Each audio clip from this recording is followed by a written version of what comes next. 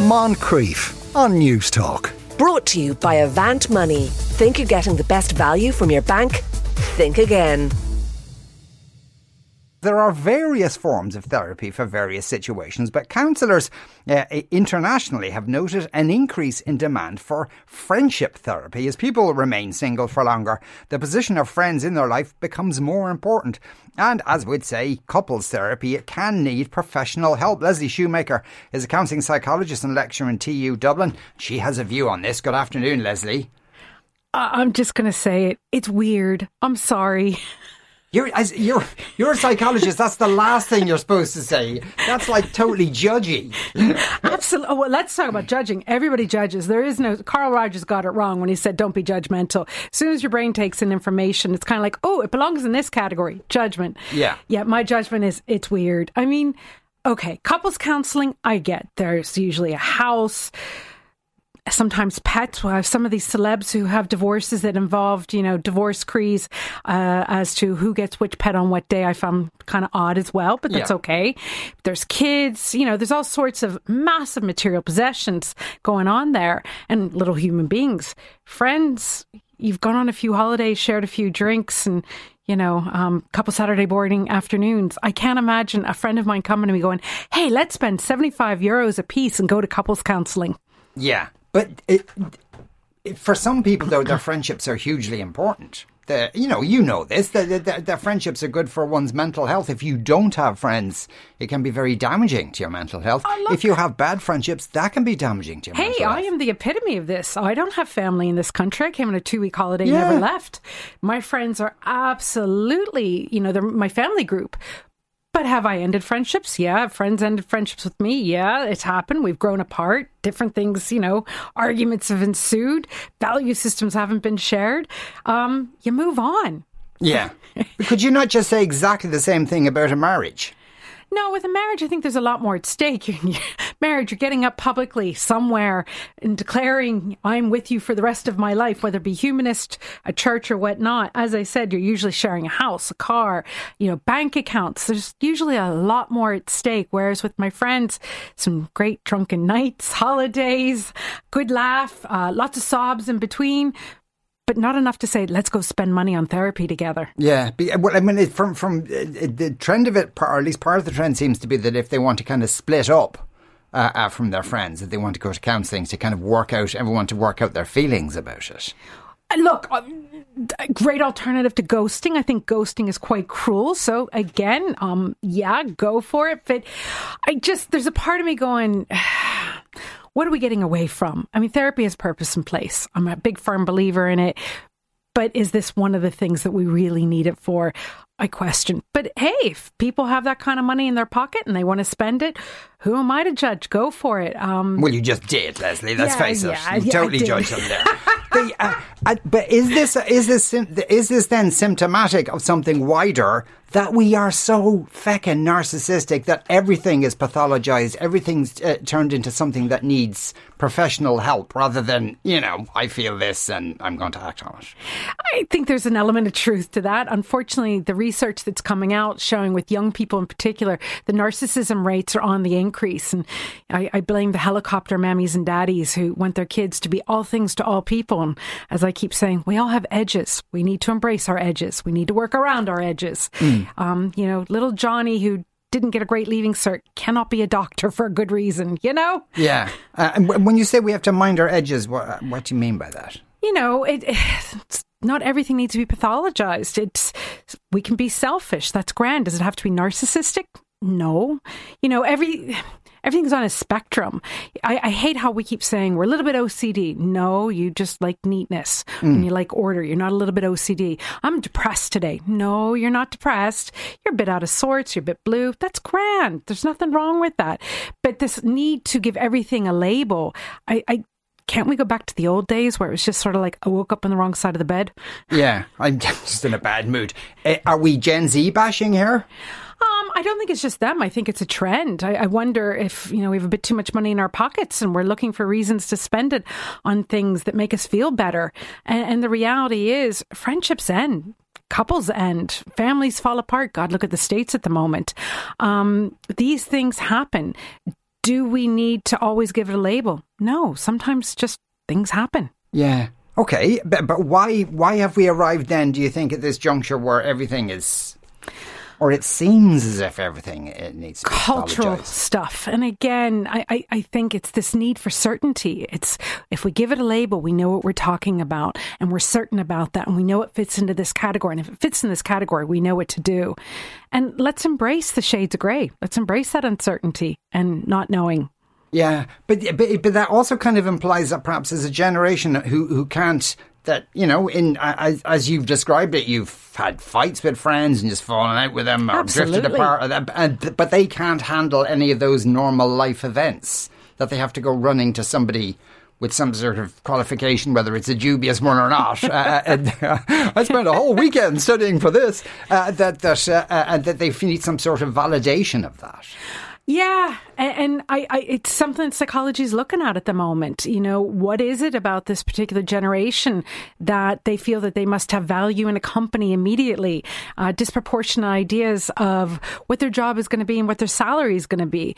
And again, for me, it comes back to, it's not even just parents, it's about education. You know, I always think of Meet the Fockers and, you know, Ben Stiller's holding up his 9th place ribbon. And it's like, how many were in the race? 9. This need to validate everybody that you are important. You have, you know, you are a winner. And it's like, no, sometimes we don't win. Sometimes things happen. So what we're actually talking about is resilience. We're talking about bounce back. Yeah. And maybe that is what this generation's missing. And that's why they need to go to somebody external to discuss this and validate their feelings and have a friend break up. But like all kids, should you not just blame their parents for this? I mean, because I've seen it written that there was a whole generation of kind of, I don't know if it's baby boomers or maybe one below that. I get mixed up with the generations. I do too. But you know, essentially they were brought up by parents who never validated them. And so when they had kids, they said, right, I'm going to validate the hell out of my kids. I'm going to tell them that they can do whatever they want, but they went too far in that direction. Unfortunately, we did. And it's funny, I remember I was out with a friend of mine who's a child therapist. Never get two therapists together. Yeah.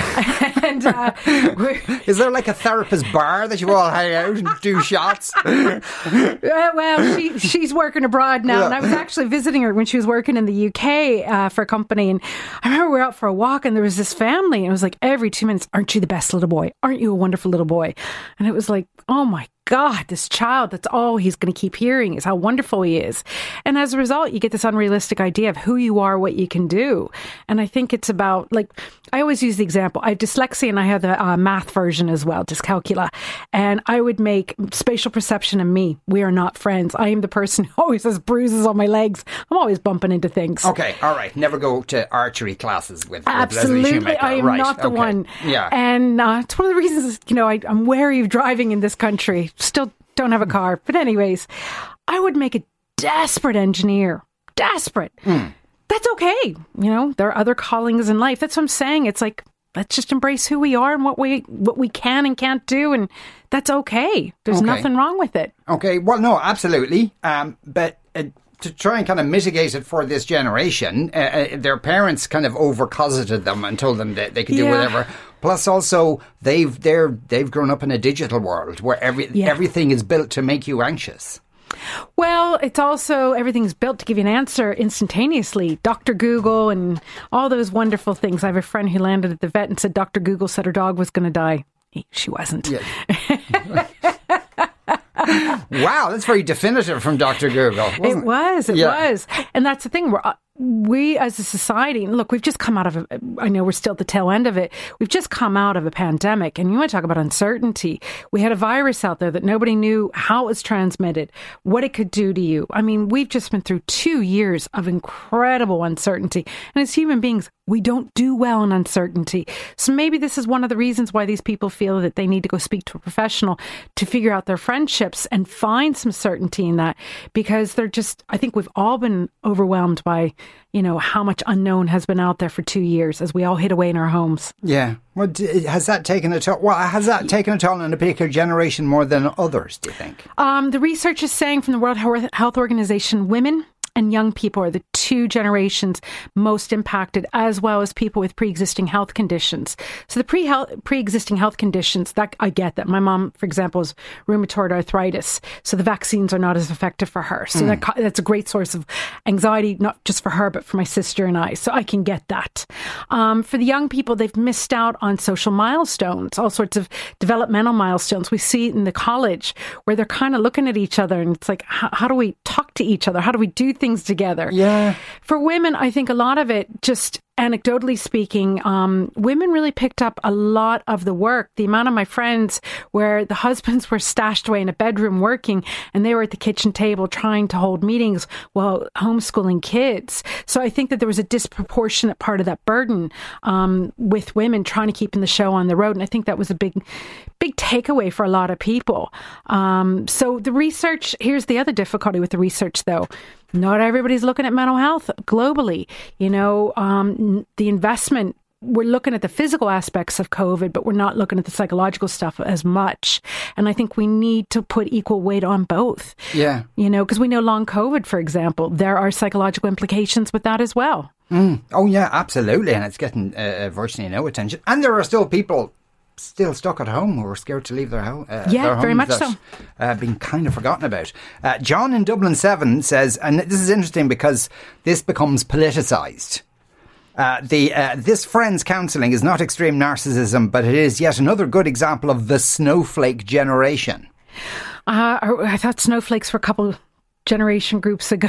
So. Okay, I don't know, but I mean, it's what he means is that they all feel they're special and blah, blah, blah, and it wasn't like in our days. But that kind of snowflake thing is kind of hurled, it tends to be hurled in across political divides as well. Yeah, and it's also, for me, when I hear about the snowflakes, it's not even just about being special, it's about being fragile.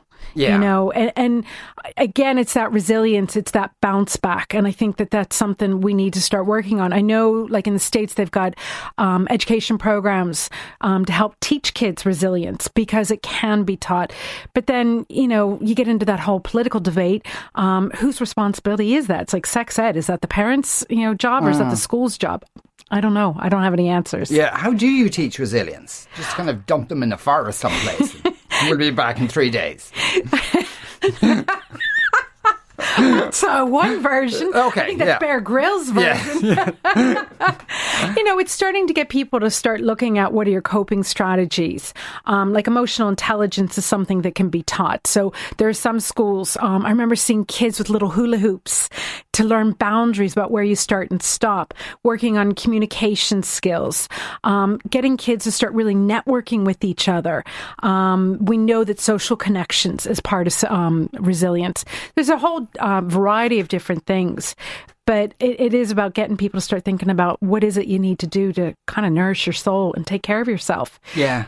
And to get on with other people and to be able to have disagreements with other people without it being the end of the world. Absolutely. I mean, my gosh, I come from a family of lawyers. You want opinionated family discussions. And, at the end of the day, you just have to get on with it. And do they look down at you now that you're not a lawyer? Or how do they I'm the normal one. You're the normal one, they think.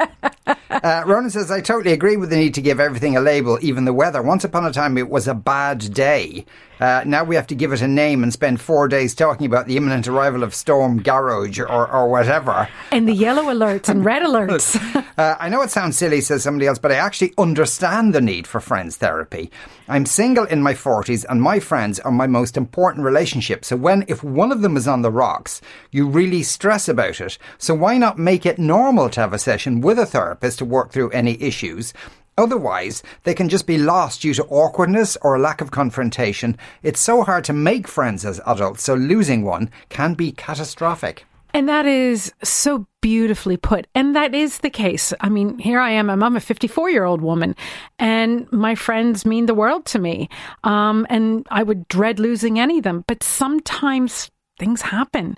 Sometimes life takes a toll. Sometimes people change. I mean, it's the same thing with divorce. Yeah. So, and some people end marriages or long-term relationships without needing therapy.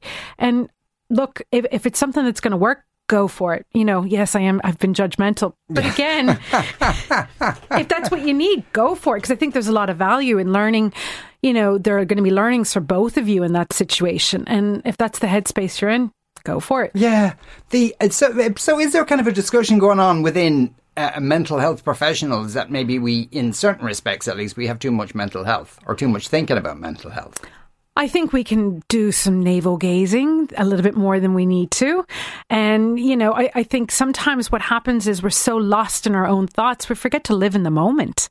And I wonder what would happen if we started spending more time in our own worlds, connecting with others and what's happening around us, rather than lost in our own thoughts. I mean, Jon Kabat-Zinn, who'd be a big name in mindfulness, he reckons we spend, I think the figure was in around 10% of our life in the present moment. We're either stuck in the past or in the future.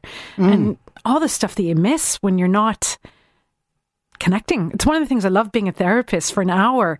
When I'm with someone, I'm really, really present and I feel it's really nice. It's one thing I love about teaching as well. Yeah. Because I'm really there. I'm paying attention to everything around me. I'm not lost in my own thoughts. And look, we all need to get lost in our own thoughts sometimes. There's some great creativity in that. But if that's where you're spending all your time, I wonder, what is it you're missing? Yeah. Who are you supposed to be if you're always lost in your thoughts? I tell you, a great way to teach resilience, because our washing machine broke down. So I had to go to a laundrette. There's nothing more that you're sitting in a laundrette, especially the day it was yesterday, was really grim and depressing, and you're sitting in a room watching other people's underpants spin round and round. That'll teach you resilience. They should do that with all the kids. Leslie, lovely to have you in with us. Lovely to see you again. Been a while since, been a while. like with all the pandemic stuff. That was Leslie Shoemaker, their counselling psychologist and lecturer at TU Dublin. Moncrief. Brought to you by Avant Money. Think you're getting the best value from your bank? Think again. Weekdays at 2 p.m. on News Talk.